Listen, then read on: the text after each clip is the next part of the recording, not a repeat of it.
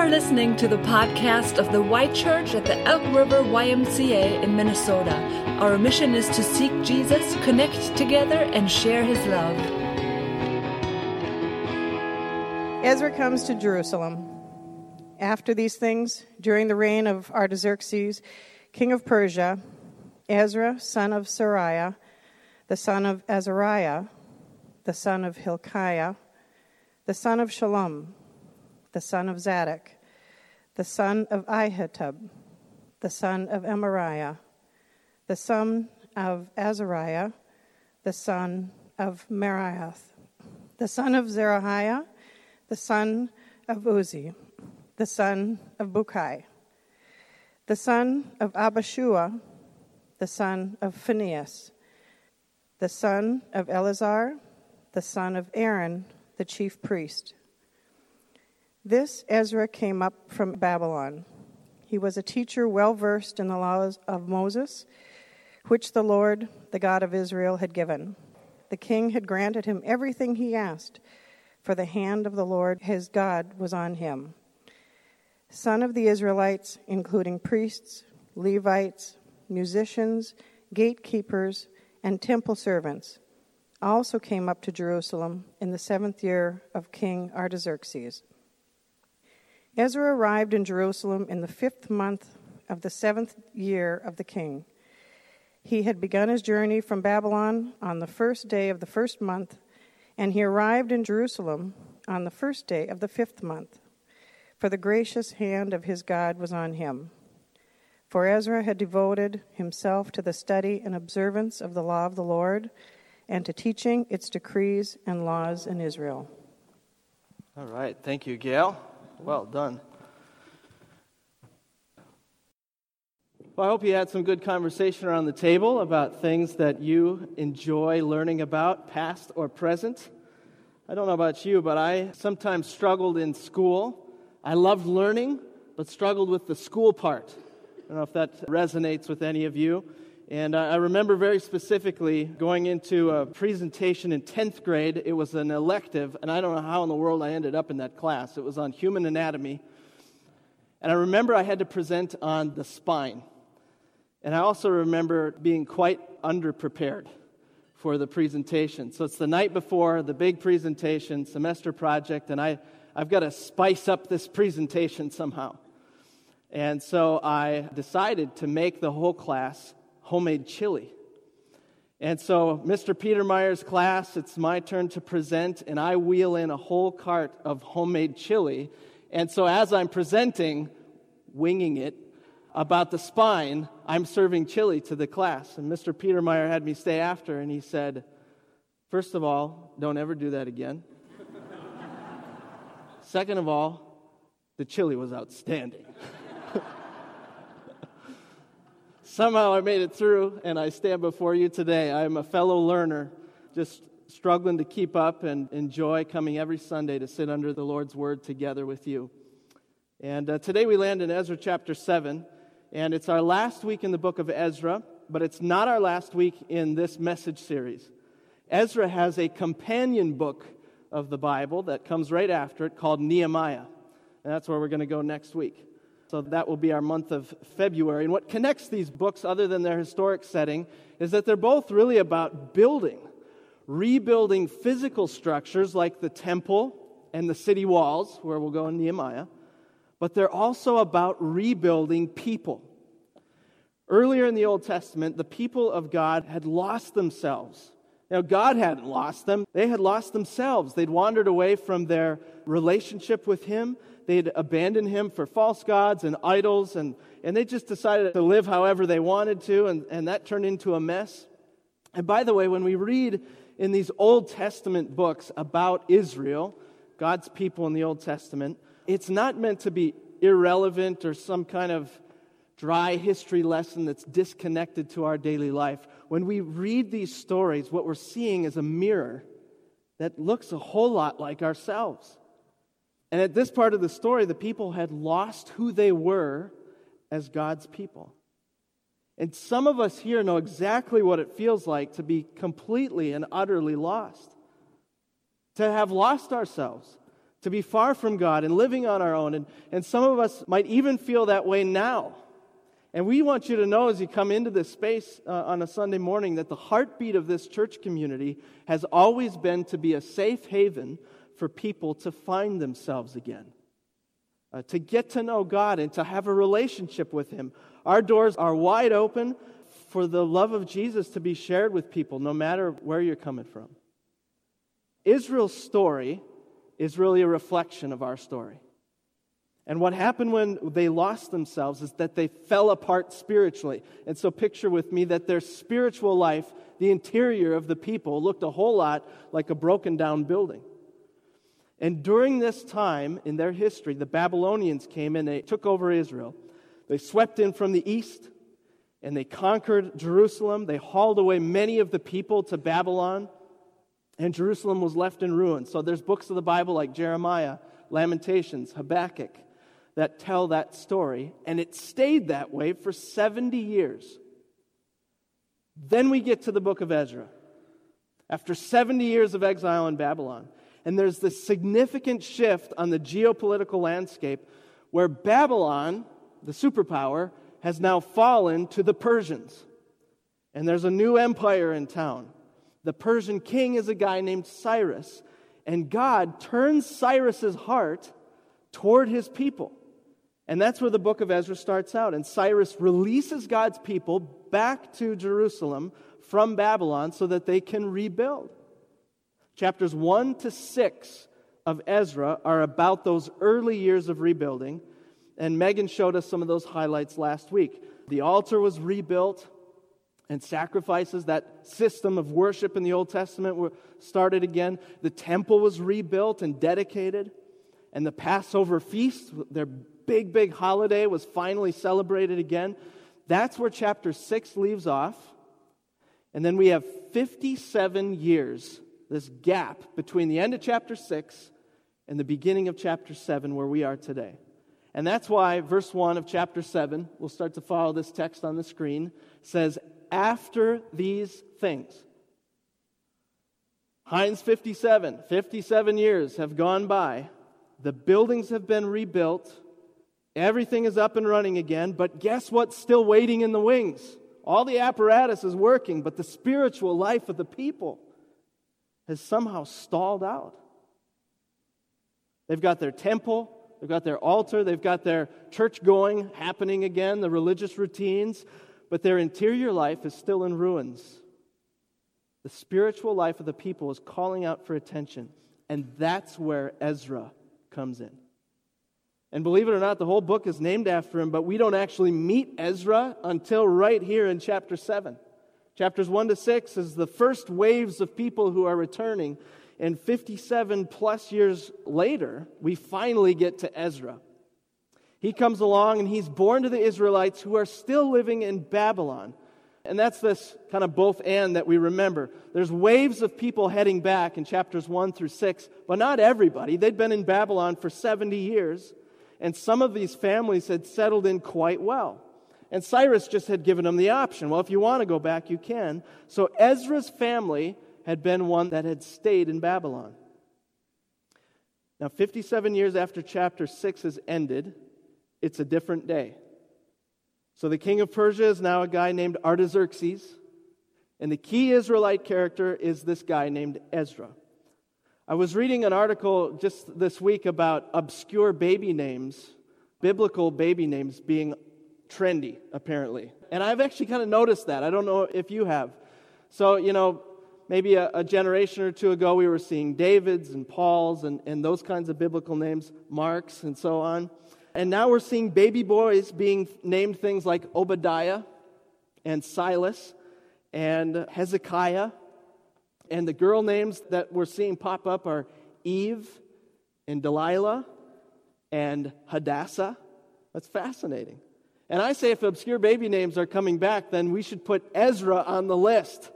So if you are in that phase of life, just add it to your list of possibilities. Ezra. His name is a short form of the name Azariah, which we see in his family line. And so Azariah or Ezra means the Lord has helped. I love that. The Lord has helped. So what we're seeing in chapter 7 is this guy whose education and his credentials are through the roof, but his name communicates absolute dependence on God. Ezra, the Lord has helped. This past week, my kids turned in their school art projects for the annual art fair. And so we had some string art, and we had a pair of clay penguins, and a painting of a shark attack. We have 2 girls and 1 boy, just in case you're wondering who did the shark attack. And I was tucking in one of my daughters that night. They turned in their projects that day, and she lets out just this big, end-of-the-day kind of stressful sigh, and she says, "Dad, I'm aiming for first or second place, just not a participation ribbon." The dreaded participation ribbon. But I could just see the pressure that she was putting on herself with this art project, that she's got to be the best and she's got to win it. And it looked very familiar to me, to this kid that I knew in the 80s and 90s. Ezra's name flies in the face of these kinds of things. His name says, it is not to my credit. It's not something I've achieved or accomplished on my own. It's not because I was good enough or strong enough or smart enough. No, the Lord has helped. That's what Ezra's name communicates. It's grace. An absolute dependence on God, on His hand and on His word. And today I want to show you just briefly how we see that in the story. Some of the passage we already covered just by way of introduction, but we'll put it up here again. Verse 1, after these things, during the reign of Artaxerxes, king of Persia, that part we covered, and then comes this whole slew of difficult names. Ezra, son of Sariah, the son of Azariah, son of Hilkiah. It carries on for several verses, and I picked I don't know what you call that. I call that the deer in headlights emoji. And we ask ourselves, why does the Bible do this to us? It's cruel and unusual punishment. These genealogies are hard to pronounce. They tend to put us to sleep. What are they there for? Well, first, they're there because this is a book that records history, and the genealogies verify history and match things to real time and real people in real places. And secondly, and very specific now to Ezra, this genealogy shows that Ezra was a duly appointed priest. And if you were Jewish and you were living in this time, that would have been very important to you. That this was Ezra's job. He was of the tribe of Levi, and not only that, but he came from the high priestly line of Aaron. And that's where it lands then in verse 5. The son of Aaron, the chief priest, verse 6, this Ezra came up from Babylon. So Ezra was a priest, and then we also find out he was a scribe. A scribe. It says he was a teacher well-versed in the law of Moses. And it says there literally, if we were reading the Hebrew words, that he was a skilled scribe.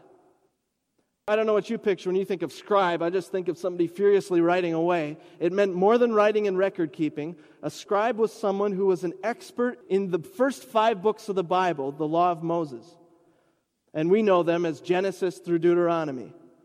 That was the law of Moses. And a scribe knew how to read it, how to interpret it, and how to teach it. That was Ezra. But even more, the text says, it could have just said he was a scribe, but it says he was especially skilled at it. He was wise and ready. He was a teacher of the highest ability. And yet, look where the credit goes for everything that he taught. It says he was a teacher well-versed in the law of Moses, which the Lord, the God of Israel, had given. That makes this book that we stock in your centerpiece, unlike any other book on the face of the earth. That's what makes this book different, that it was given to us by God. And maybe we remember, if you were here this fall, we were studying the books of Timothy, 1st and 2nd Timothy. This line that we read in 2 Timothy chapter 3. All Scripture is God-breathed. theopneustos. It's God-breathed. And it's useful for teaching, rebuking, correcting, and training in righteousness, so that the servant of God may be thoroughly equipped for every good work. The Apostle Paul wrote those lines in 2 Timothy, but it sounds to me a whole lot like Ezra. He knew that Scripture was God-breathed. He knew that God had written this book for us, that He had inspired human authors in their various personalities and writing styles and genres to record His written word for us.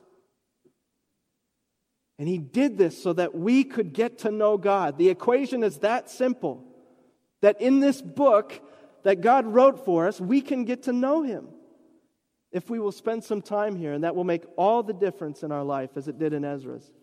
We've been limping along at our house with a broken dishwasher. A few weeks ago, possibly months ago, I put a plate in the top rack, slammed it home, and it was too tall, and so it took out this spinny thing at the top of the dishwasher. I brought it along to show you. And it's so small, it's so unassuming, but I tell you what, for weeks, possibly months, the top rack of the dishwasher has not looked the same. I've had this on my honey-do list for quite some time. In fact, it's kind of circled back up to the top, and then it drops down for a while. And so this week, I was finally going to tend to it. You know, after how long I started to carry this around as a reminder, so the staff may have seen it sitting on my desk, or it was in my laptop bag, or it was sitting in my truck. And so I finally got down to business, and I went to the hardware store and talked to the dishwasher folks. Then they told me to call the manufacturer, which sounded like a great time. So I put that off a few more days and then got on the phone with them this week. So I rolled up my sleeves, and I grabbed the manual, and I grabbed that phone number of Whirlpool, the manufacturer. And I took out the manual, and I pulled up some YouTube videos, some how-to fix-it guides, and I noticed, too, that this part actually has a serial number on it. And I read through and found out it's not called the spinny thing. It's called the upper arm assembly. And after, an hour or two of time, I figured out how to fix it. And I can tell you it costs $52.11 to fix this little thing. I now know way more about a dishwasher than I ever cared to know. And how did that happen? I mean, it's not rocket science. I just spent some time there. I learned about it. And really, it wasn't even that hard. It wasn't as hard as I thought, and neither is getting to know God's Word. You know, the Bible can look intimidating. It's a big book. It's thick. It's got these hard-to-pronounce names. There are parts that are maybe tricky to understand, or maybe you say, well, I'm not a big reader. Or I didn't grow up in a family where we ever read the Bible. But here is the simple fact of the matter, that God wrote this book for you to get to know Him. He wants to be known by you, who He made, His beloved creation. He wants you to know Him and to approach Him. And so that's why He chose to express Himself in human words and language, so that you could get to know Him. For you to open up this book and just to spend some time there. And you know, it occurred to me as I carted this thing around for how many weeks that you can own a Bible your whole life and not actually ever get to know it. You can carry around the very best of intentions, like I carried around this little spinny thing. But if you don't actually spend time in this book, it will hinder you in getting to know God. Ezra was a guy who just spent time here. He really did. He was not leaning on his family line, riding on anybody's coattails. He just spent some time in this book, and he got to know God. All credentials aside, Ezra got into this book, and he got to know the one who gave it to us. And in this passage, we see the implicit connection between two things. We see Ezra spending time in God's Word, and we see the hand of God upon his life. These two things are emphasized in this passage. So when the time comes for Ezra to pack up and leave Babylon, what does it say? The second half of verse 6, let's pick up the text again. The king had granted him everything he asked for the hand of the Lord his God was on him. Now, is it weird that a foreign king would be emptying his treasury and bending over backwards to supply exiled subjects with everything that they needed to leave and rebuild their own nation? I think that's a little weird. But the hand of God is what did this. It was upon Ezra's life, and so he had favor, and the king rubber-stamped everything that came across his desk. And this was not just a small little crew of travelers. We read the description in verse 7. Some of the Israelites, including priests, Levites, musicians, gatekeepers, and temple servants, also came up to Jerusalem in the 7th year of King Artaxerxes. It sounds to me a bit like a traveling circus when you try to imagine this. Musicians and gatekeepers, quite the party.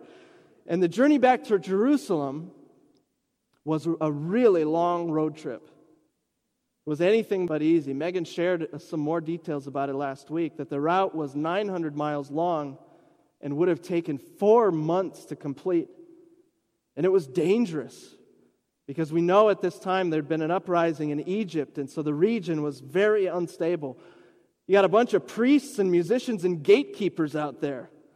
And I think they would have been pretty vulnerable to attack. When I think back to my seminary days, and I think about the guys in my class, really nice guys, but I don't know how we would have done in a street fight.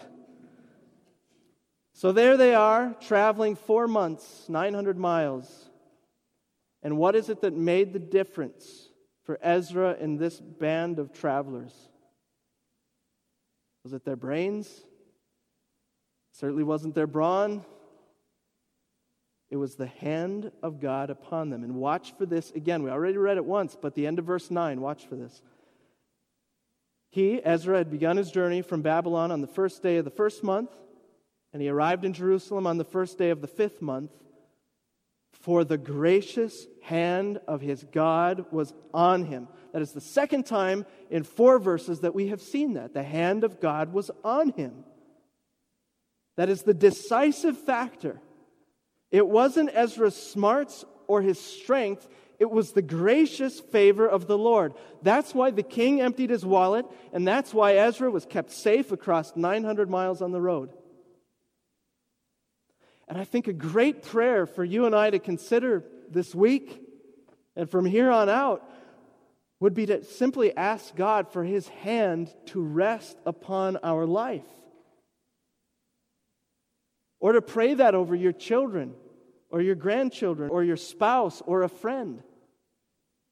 When we pray, I find we can take our cues from Scripture. It is great just to pick up this book and be able to pray these words. And this seems to be a lesson from Ezra's story.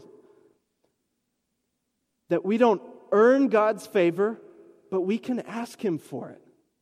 We can ask him for it. For God in his grace to place his hand upon our lives, for his favor and his blessing to rest upon us. That's a good prayer. And I encourage you to do that this week. Sometimes too, as we gather together and we're just trying to find our way and find ourselves again and learn about relationship with God, how do we talk with God? Prayer can be intimidating. Ashley prays and you might think, boy, I don't know if I could pray like that. I don't know how that works.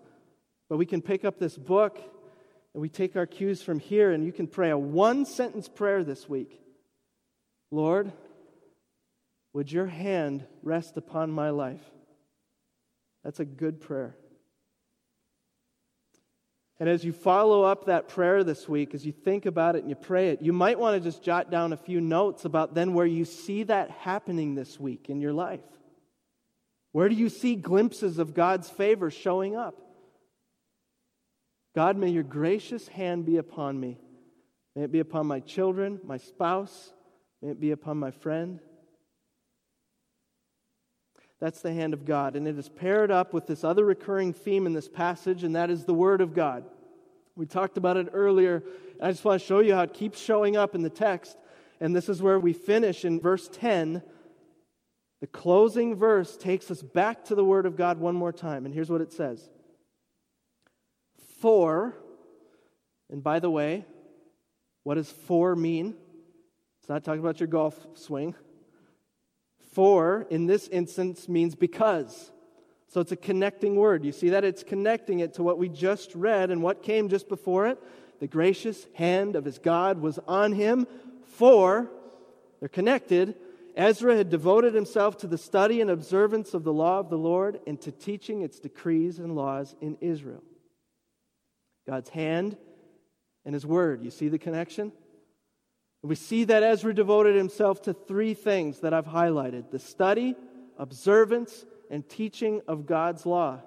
Let's put it in our own terms. He studied it, he lived it, and he shared it. That was Ezra's pattern. This order of things is not to be missed in the text.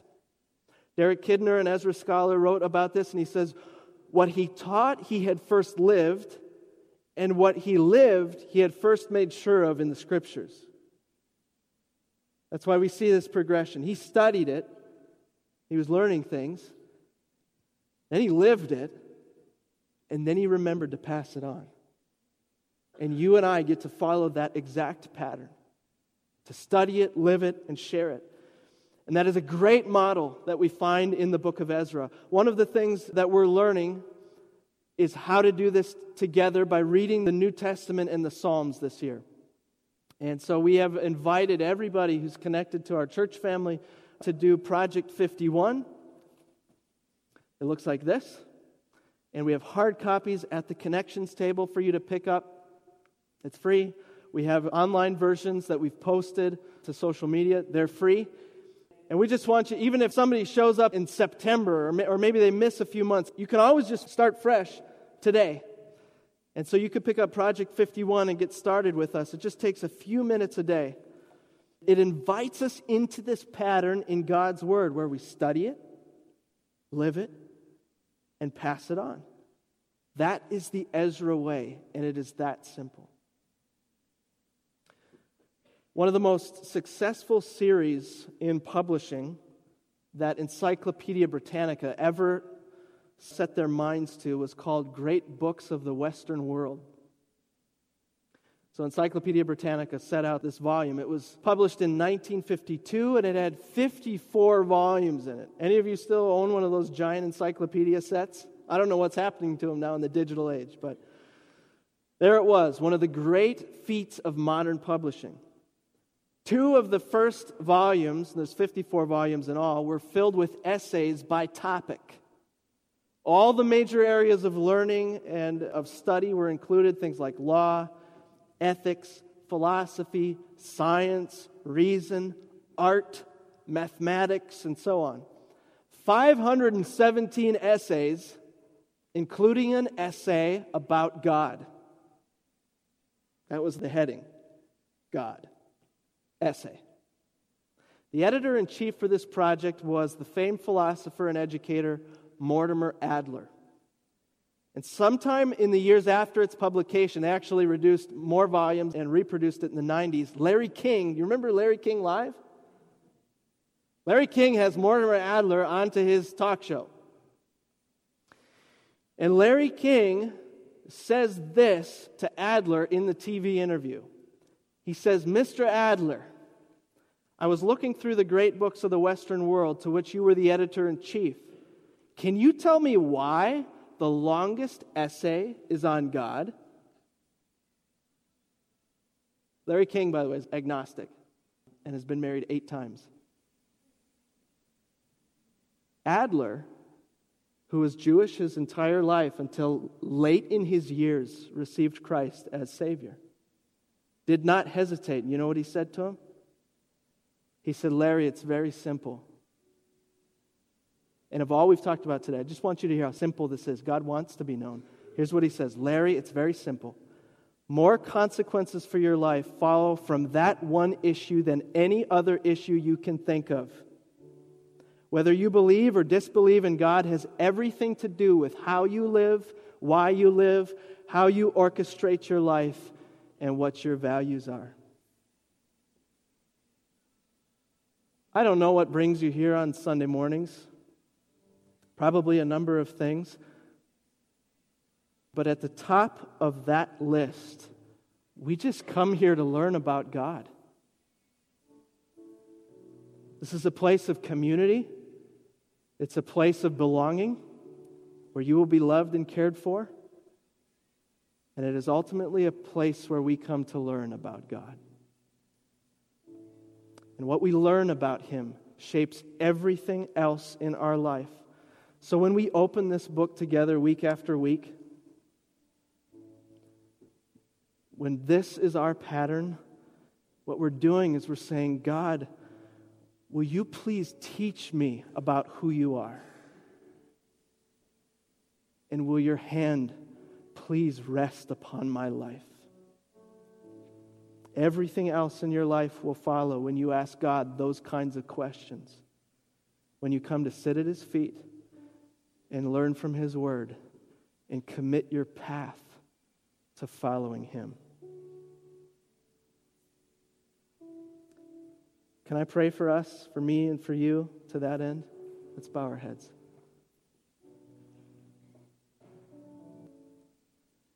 Lord, you look right into the hearts and minds of every single one of us here. And you know, Lord, where we're at in relationship with you, the things that we wrestle with, the things that are on our mind right now, maybe what this week stands before us. And Lord, I think many of us find life is hard to do sometimes. It is complicated and messy, and if it's not what's happening in our lives, it's the world around us, Lord, just seems a fire. And so, Lord, this morning we come before you in light of your word, and we just ask, Lord, that you would teach us about who you are. We come as learners. We come humbly, just seeking the grace of your hand, Lord. And I pray that we would see it and feel it and experience it this week. That you, Lord, would show up in a mighty way in our lives. And we ask you that, Lord, boldly, not because we've earned it, but because of the cross, because Jesus has made a way for us to be in relationship with you. Lord, we thank you for your love and grace poured out on us. And we ask for the blessing of your hand. In Jesus' name, amen. Thanks for listening to the Y Church podcast. For more information about the Y Church, check us out online at theychurch.org.